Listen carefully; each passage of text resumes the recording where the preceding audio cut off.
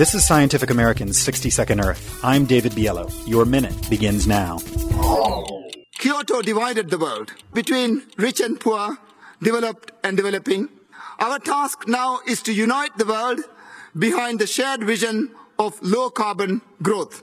The Maldives is trying to lead the way. That's Maldives President Mohamed Nasheed at the 2009 Copenhagen Climate Summit. Or should I say, former president. Nasheed was forced out of office this week.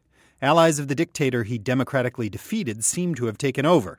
And Nasheed could be headed to jail, where he's already been 27 times before as a human rights activist in his nation.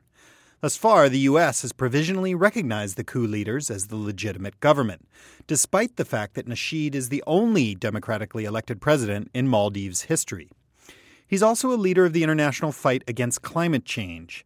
He's pledged to make the Maldives carbon neutral by 2020 and held an underwater cabinet meeting in scuba gear to highlight the existential threat his nation faces from rising sea levels caused by global warming. He's even corralled support for climate agreements in Copenhagen, Cancun, and now Durban.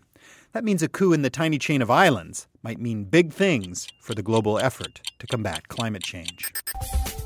Your minute is up for Scientific American's 60-Second Earth. I'm David Biello. Thanks for listening.